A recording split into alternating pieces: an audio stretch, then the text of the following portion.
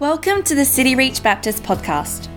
If you would like more information about the life of our church, please go to our website at cityreach.com.au or like us on Facebook. We hope you enjoy this message. So good to be with all of you here today. This wonderful day. Wonderful day because we've got carols on, and Carol and I feel particularly blessed because you've put this event on to celebrate our wedding anniversary, and we can't thank you enough. I really, really appreciate all the effort you've gone to. So Carol and I have been together married for 35 years. And I've got a photo for you of a little while back. Now, Carol hasn't changed much. I didn't put me in there because I changed heaps. Even this morning, our grandchildren looked at our wedding photo and said, "Grandma, you look beautiful. Who is that man?" So this is 31 years ago with our daughter Jade, and of course our son Jordan, who now is 33. So it's around about that time. I'm not great with dates. Amazing time to have a child. We've been blessed with 4 children. Back then, in those days, this was before the earth had cooled, and so we didn't have Facebook. Today, when you guys have a baby or even think about having a baby, it's up on Facebook. Even when you get your first scan, it's up on Facebook, and we get to see that baby. It's amazing. Back then, we had to ring up the local newspaper and give them the details. We have a baby that weighs 33 stone and is 6 foot long, and all the details. And then they would print it up, and then we would go out and buy copious amounts of the local newspaper so that we could have the registration of our baby's birth, and we'd cut it out. And we've got one at home cut out, and it's gone all yellow now because it's 2 years old. And it's amazing. But that pales in comparison to what you're going to see in God's Word today, as in Isaiah chapter 9, as we continue our Christmas series, forecast the birth of this amazing child 700 years before he was born. That's pretty cool, isn't it? And that's what God does. God does amazing things. And he wants to speak to us about this child today. As we come into the Christmas time, we're going to be smothered with thoughts about a child. Most of us are going to be completely frantic trying to get organised for Christmas. Has everybody got their Christmas shopping done? Has everybody got all their food organised? Has everybody got the grandkids? We've got 6 grandkids, get all them organised and all frantic and everything else. And it just seems to be a real rush to Christmas time.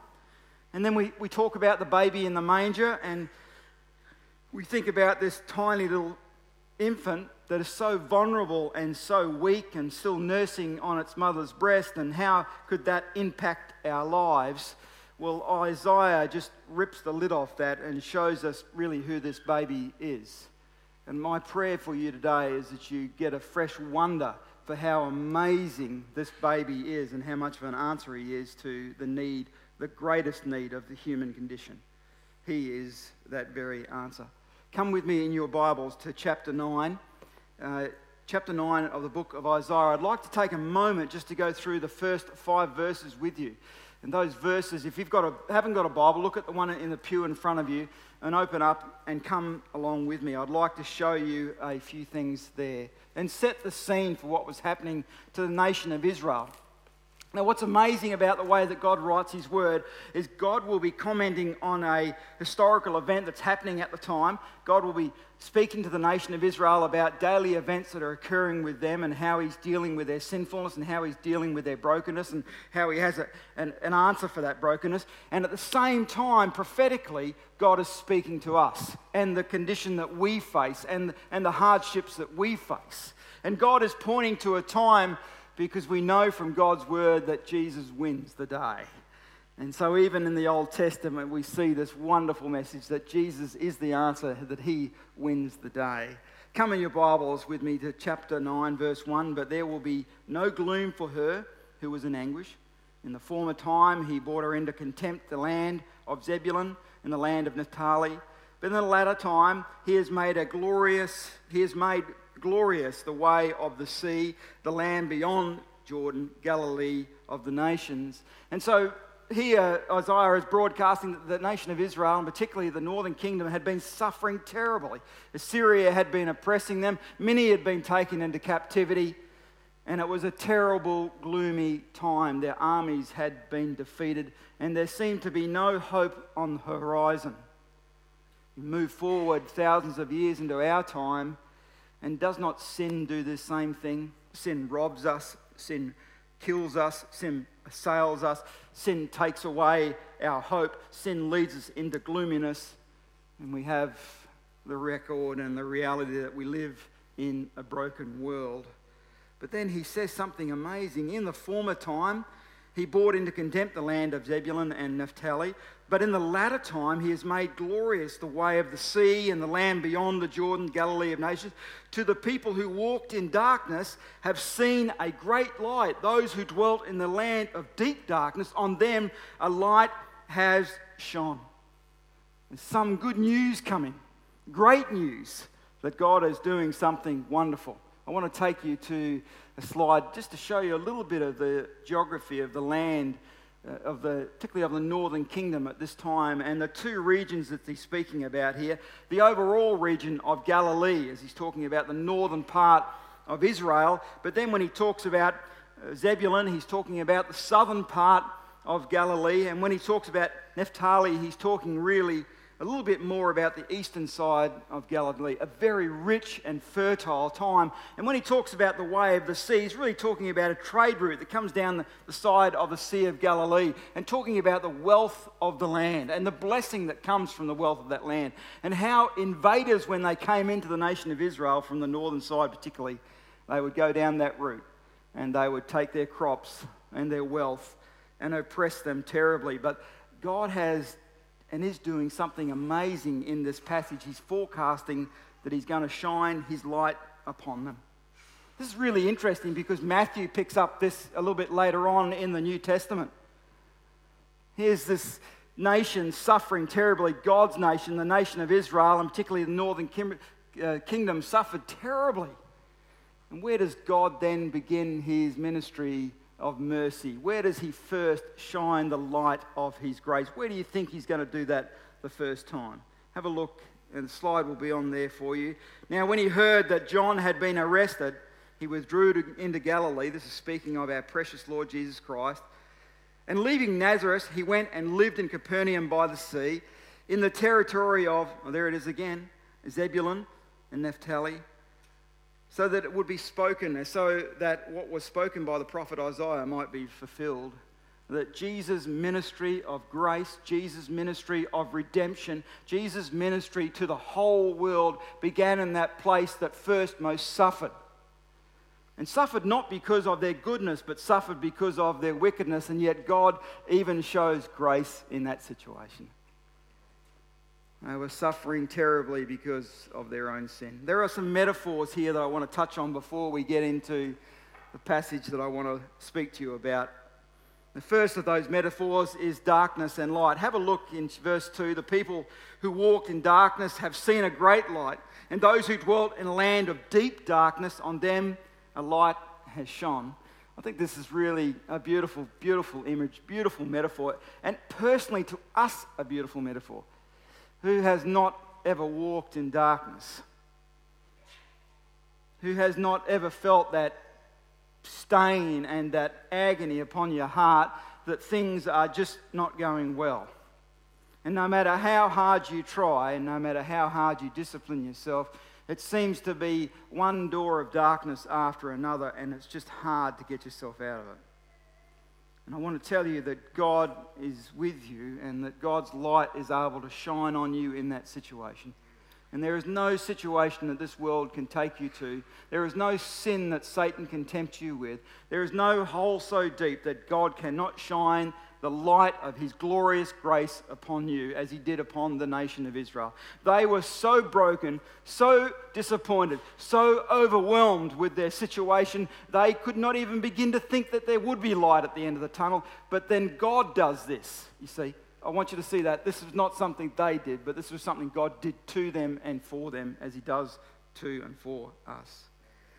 Darkness simply means the oppression of the invaders. For the nation of Israel, when they thought about darkness, it was the swarms of conquering armies that swept down from the north, took their crops, took their families, took their young men into captivity. And yet, is that not true of us today? Has not the original sin from the Garden of Eden, as Adam and Eve, our forefather and mother, sinned against God, and the penalty of that sin was death, spiritual death upon all of humanity? And doesn't that spiritual death on humanity impact our lives so heavily today? That we are predisposed towards disobeying God. That we are predisposed towards trying to find joy and life and fulfillment in any other place but the living God. That we are predisposed to put ourselves before God and to worship us. We are idolaters. We wake up and we think about idolatry. We go to sleep in idolatry, and yet God's mercy is upon us all the time. The filthy, filthy, filthy stain. Oh God, will you ever rescue us from the stain of sin? He will. This is what the beautiful light's all about. He says that there's a light that's shining. The people who walked in darkness have seen a great light. They were not the great light. They didn't make the great light happen. This great light shone upon them. This is a work of God and God alone. They were in deep darkness. And then they saw a great light. And clearly this metaphor of light for them is a liberation from the oppressing armies.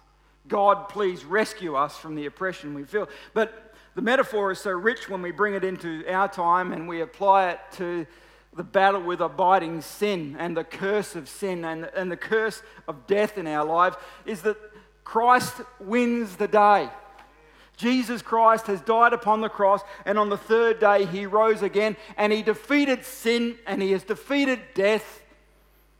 And through the indwelling of the Holy Spirit, he has brought us into the family of God. We are the children of God because of the indwelling Holy Spirit. And therefore, sin will not have its reign on us anymore, and death will not be our end, but rather eternal life. And this is not a light that we have shone on ourselves. This is not something we have done for ourselves. This is something that God did for us through the Lord Jesus Christ. Wonderful, wonderful truths. How could this be in the Old Testament? I thought the Old Testament was just about law and just about this nation of Israel. No, it's the story of God, who is eternal, beautiful, and a lover of you, very deeply in love with you. Have a look in your Bibles. Just come with me if you can, if you've got your Bible. I didn't put this up on the screen. This was just a tidbit for those of you that bring your Bibles, just to encourage you, okay? You can go out and say, you should have brought your Bible. Because that thing you said was really awesome. Don't forget that last part, okay? Verse 3. You have multiplied the nations, you have increased its joy. I find this amazing. The book of Isaiah, which deals with such heavy things as the nation of Israel being in captivity and the brokenness of sin in their lives, and yet one of the abiding themes that runs right through the book of Isaiah is the theme of joy. Yes. And the reason that there can be a theme of joy is because our God is victorious. Our God is not burdened by the things that we are burdened by. Our God is a rescuer and a redeemer, and in the darkest times he brings joy. The first part you see there is you have multiplied the nations. It is God who has done this. The you is God. You ought to rejoice over this because this is the same you that's doing and working in our lives today. If it was left up to us to redeem ourselves, if it was left up to us to get ourselves out of the pit, we are the most pitiful of all because we do not have the strength. You have increased its joy. You come down to verse 4. You have broken as one day of the Midians. Broken as on the day of the Midian.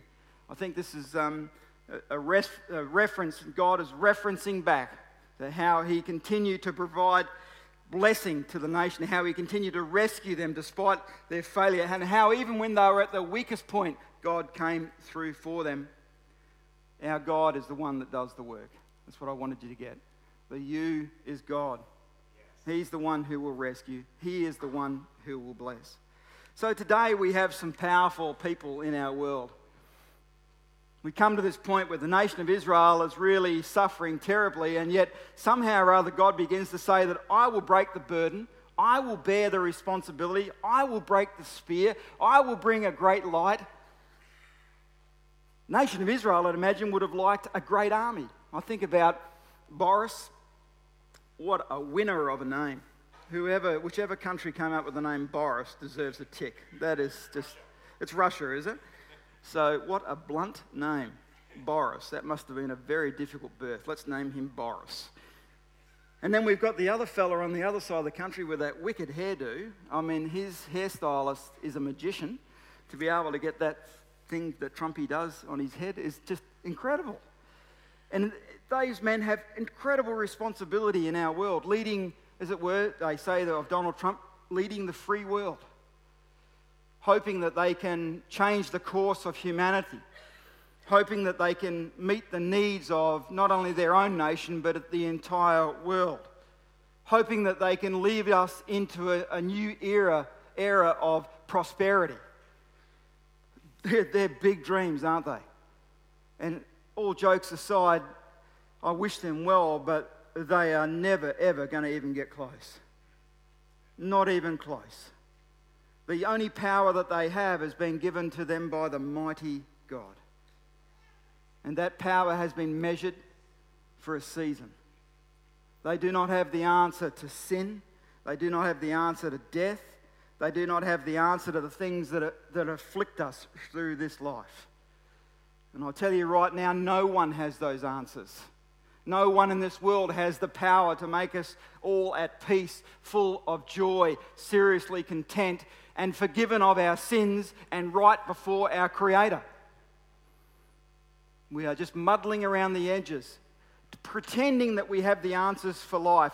We are keeping ourselves busy, hoping that no one notices that actually we're in deep, deep trouble and we need a light from outside this world to shine in and rescue us from our problems.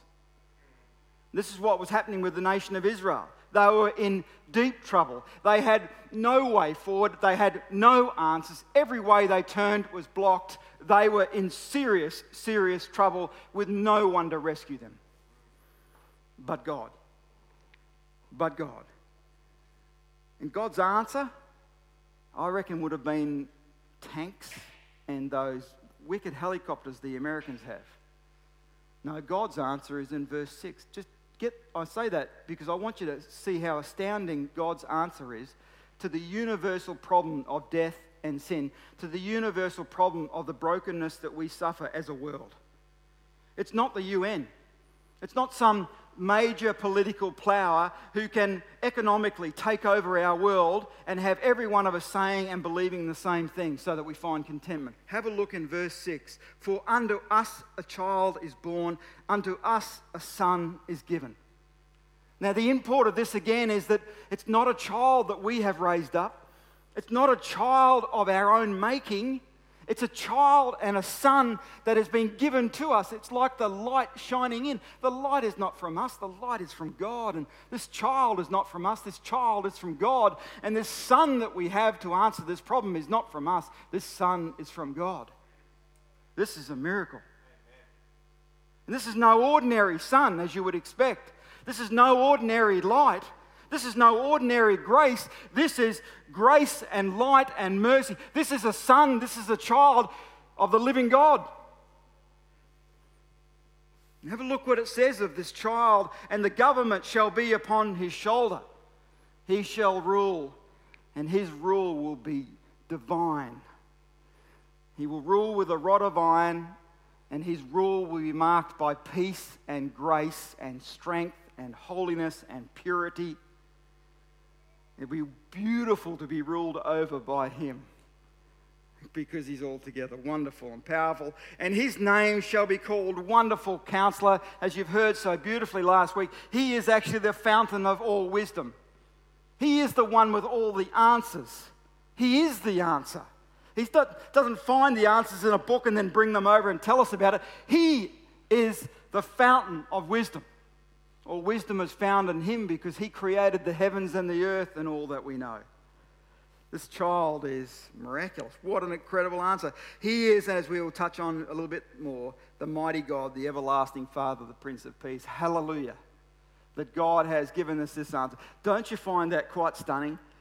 Seriously, if we got put in a room and we were given the scenario of the nation of Israel and said, okay, you've got to come up with an answer, most of us would have come up with a bigger army. Most of us would have come up with a back door so that the nation of Israel could run away. But God says, actually, the answer is a child. This tiny infant that we will worship over the next few days, a tiny child that is so tender and so gentle, so incapable of caring for itself, still nursing on its mother's breast, needing to be washed and clean and cared for. But God, in this great miracle, has given us a son and has given us a child, and this child is in fact God himself in fleshly form, both God, holy God, and holy man. And he is the answer, according to God, to all of our problems. That's amazing. Don't you agree? Amen. It's amazing. He is the answer. I thought the way Susie led this morning, and again reminding us that God is the one who will meet our need. Man, don't we forget that? I was sitting there thinking, like I've preached this already, and I should know this, but I was sitting there thinking, God, I'm so sorry. I forget that you're the font of wisdom. I forget that you're the mighty God. I forget that you're actually the answer that I need. It's not a thing. It's not a new system. It's not a new plan. It's a person, Jesus Christ. Amen. Jesus is, as it says here, the mighty God. I want you to come with me, and it'll be on the slide for you. John chapter 1 and verse 3. John puts it this way so beautifully. When you think about mighty works of God the Father, my mind immediately goes to the creation. In the beginning, God created the heavens and the earth. Is that not a mighty work of God? To create all that we see? I'm hoping that when we get our new bodies, and this is just a sideline thing, that we're going to be able to see the universe as God's made it, be able to move through it quickly, like they do in those movies. I think that would just rock, to be able to go from one constellation to the next. And God is the one who created all these things, the mighty work of God. And yet John says in John chapter 1 verse 3, this about the baby in Isaiah 9 verse 6, the child that was given to us, the child that was born. He says, all things were made through him, and without him was nothing, not anything made that was made. And so John very quickly realizes that, of course, if this child is, as Isaiah says, is the mighty God, it's natural for the mighty God to do mighty works. And he reveals to us that Jesus Christ, prior to his birth, was involved in the creation of the world and you and I. He is the mighty God. He is the mighty answer of God to the things that ail this world. Hallelujah, we know Jesus Christ is Saviour. Colossians and Paul reveals it this way. For by him all things were created, in heaven and on earth, visible and invisible, whether thrones or dominions or rulers or authorities, all things were created through him.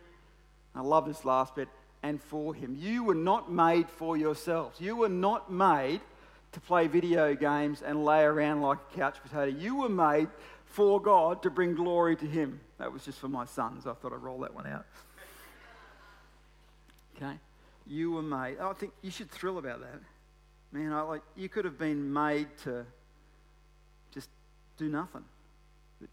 You could have just been made to float around the water. But you were actually made for the creator of the heavens and the earth. Wow, you are so significant. You were made by him. And the one who made you, according to the New Testament, is the one that's spoken about in Isaiah chapter 9 verse 6. It is the child, the mighty God, Jesus Christ. Jesus, the mighty God. And we can see this. You would expect if Jesus was the mighty God, and he is, and I'm not going to try and prove that to you. Isaiah doesn't prove that to you. He just says he's the mighty God. Live with it. It's real. God created the heavens and the earth. Live with it. It happened. And then as you look at the life of Jesus, you would expect to see him as mighty God. I reflect upon for a moment, without going into great detail, about Muhammad, who saw himself as a prophet of the Most High. And he was not confused, and he lived the life of a prophet. It was just the life of a man living on earth, and devoted, but living on earth. Jesus was never confused about himself in this way. Jesus understood that he was God in the flesh, naturally, and it showed by his works. Just come with me for a moment and let your mind run through the New Testament. Let your mind run through the life of Christ. Let your mind run over the things that Jesus did when he walked on the earth. God in the flesh, holy God, holy man, walking amongst humanity. It's like a giant tiptoeing through the tulips, and not one of them was broken, not one of them was crushed. We see the Lord Jesus Christ's power over nature in Luke chapter 5. We see his power over disease in Matthew chapter 9. We see his power over demons in Luke chapter 8. We see his power over death. He was raised from the dead on the third day by the power of God. You remember when he called out to Lazarus, "Lazarus, come out." And Lazarus was raised from the dead. Do you remember the leper whom he touched and healed? The blind man, and he made mud and spat in his eyes, and the man received his sight back. The lame man that was lowered through the roof, and Jesus spoke to him, and he was forgiven of his sins. The mighty God, walking through our history, revealing his power and his authority over all that he has created. Jesus, the mighty, mighty God.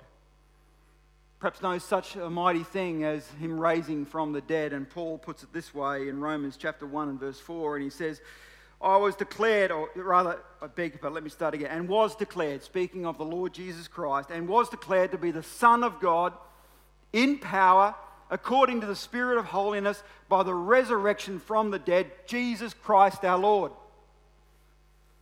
Seen any resurrections lately? Anybody in your family been raised up? No. And Jesus, our Saviour, was hung upon the cross in front of thousands and speared and spat upon and mocked and died an agonizing death. Was taken down off the cross and placed in a tomb. He was bound up and they anointed his body and they left him there because he was dead. And then on the third day, a miracle according to the power of God, Jesus, God in the flesh, the mighty God, raised himself up and was witnessed by thousands. And others were raised out of the grave. The same Jesus that through the Holy Spirit dwells in us today. The same Jesus, the mighty God that's spoken about in Isaiah chapter 9 and verse 6. The same Jesus that is the answer to the penalty of sin, to the curse of death. He is the answer to all of life's issues. He is the creator of the heavens and the earth. He's altogether powerful and wonderful. He is just majestic. He is risen from the dead and seated at the right hand of the Father in heaven, and nothing is too difficult for him. He is the Alpha and the Omega, the beginning and the end. Nothing is impossible with our God. Isn't that great news? Hallelujah. And he is our God. And not that we have made him our God, he has made us his children. If we believe upon him, he's given us the right to be the children of God. If we believe upon him, he's given us the right to be the children of God, and he says he will indwell us with his Spirit and put his seal upon us for the day of redemption. Hallelujah. We have the Spirit of God, the nature of God dwelling in us. We belong to him, the mighty God. Man, you want to know somebody important? How about being a child of the mighty God? Hallelujah. Is there anything too difficult for the children of God? And thank you, Lord Jesus, that we can pray to you right now as you are seated at the right hand of the Father in heaven. We worship you. He's our advocate. You know what an advocate means? An advocate means that somebody that stands in between and advocates for you. He's able to put his hand on humanity because he's holy man. But not only is he holy man, he's holy God. He can put his other hand on the living God himself, and he becomes our mediator. He's the mighty God. He's our God. He calls us friends. Can you believe it? What? He is so great and so merciful. So what does that mean for us? I've taken you too long, but can I say 3 more things that shouldn't take me longer than 30 minutes? You guys, like I got you trapped, haven't I? I've asked the stewards to lock the doors. You can't get out. Okay. Anybody tries to get up, they'll be tasered. I'd love to see that happen. So, just quickly, I want to say 3 things to you. He's the source of our power. Colossians chapter 2 and verse 9 says, for in him the fullness of the deity dwells bodily. And now he is indwelling us through the Holy Spirit. God the divine in all his fullness in us. And he is the power for our lives.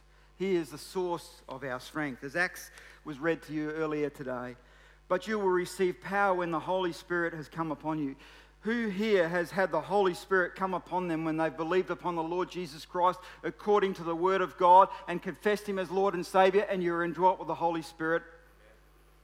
I tell you, according to God's Word, that the Holy Spirit, the power of God, dwells in you. Hallelujah. And he has given you the power, his power, so that you can be witnesses of him in this world and throughout this world. In your homes, in your streets, in your suburbs, in your city, in this nation, throughout the world.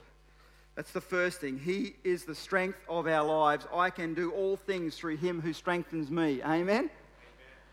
This is not because you don't have to get all bunched up like a squirrel riding a motorbike and grit your teeth and think, God's going to bless me, God's going to bless me, I can make this happen. No, you've got the fullness of God dwelling in you. You need just simply to abide in him. And as you abide in him, you can do all things through Christ who strengthens you. Because it is God doing it in you, not you. It is God working through you, not you working through God. It is God who is doing the work. And thirdly, and as we come to a close, he secures, I love this, he secures my eternity. He secures my eternity. Who by God's power are being guarded through faith for a salvation ready to be revealed in the last days. Amen? By God's strength and power, through the indwelling of the Holy Spirit, this mighty God Jesus is guarding me and protecting me and keeping me for the home that he has prepared for me in heaven. So don't make the mistake of getting caught up in the Christmas scene this year and thinking, what a cute little mild meek baby. Yes, beautiful. And I love little ones as much as anyone else. But I fear and tremble before this one. Because he's not just a baby, he's the mighty God. And he's my mighty God. And I revere him. He is the one who has the keys to life and death. He is the one who died on my behalf so that my vile sins could be forgiven. He is the one who has secured eternity for me and for you. He is the mighty God. Let's stand together and worship in prayer. Excuse me. Lord Jesus, we come before you and we say thank you, mighty God, for saving us. Thank you for shining your light into our lives, and we ask you to shine it into our nation. We need you so much. And just like the former nations before us, we are broken and we feel as though we can fix ourselves. We are deluded in thinking that we can heal ourselves, that we can bring ourselves joy and peace, and that we can overcome death through science. We repent of our wickedness and we acknowledge that you are the mighty God who created us. You created the heavens and the earth, and you are the one we come to and we plead our case before. We need you and we invite you afresh into our lives. We ask that you would forgive us of our sins and that you would heal our land. We ask that you would forgive us of our sins and that you would come into our lives and be both our Lord and our Saviour. We pray and thank you so much for your mercy toward us. Oh Lord Jesus, we honour and worship you. And as we enter into Christmas, Lord Jesus, and we hear the stories about the baby, we will think about you in Isaiah 9:6 as the mighty God. When we look upon the nativity scenes and we see the baby in the manger, our minds, oh God, will go towards you, the mighty God. We say thank you for your great grace to us. What a wonderful season. Again, we bring before you our loved ones that don't know you, and we bring them with all of our heart and ask that you would save them. We thank you that you've already had mercy upon them. You've shown them great grace. And Father, we plead with you in the lovely name of the Lord Jesus Christ that during this season you would save them.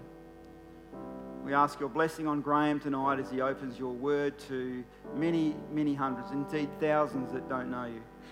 And pray that you would use your word to reveal to them your great love and mercy. We say thank you for this day in Jesus' name. Amen.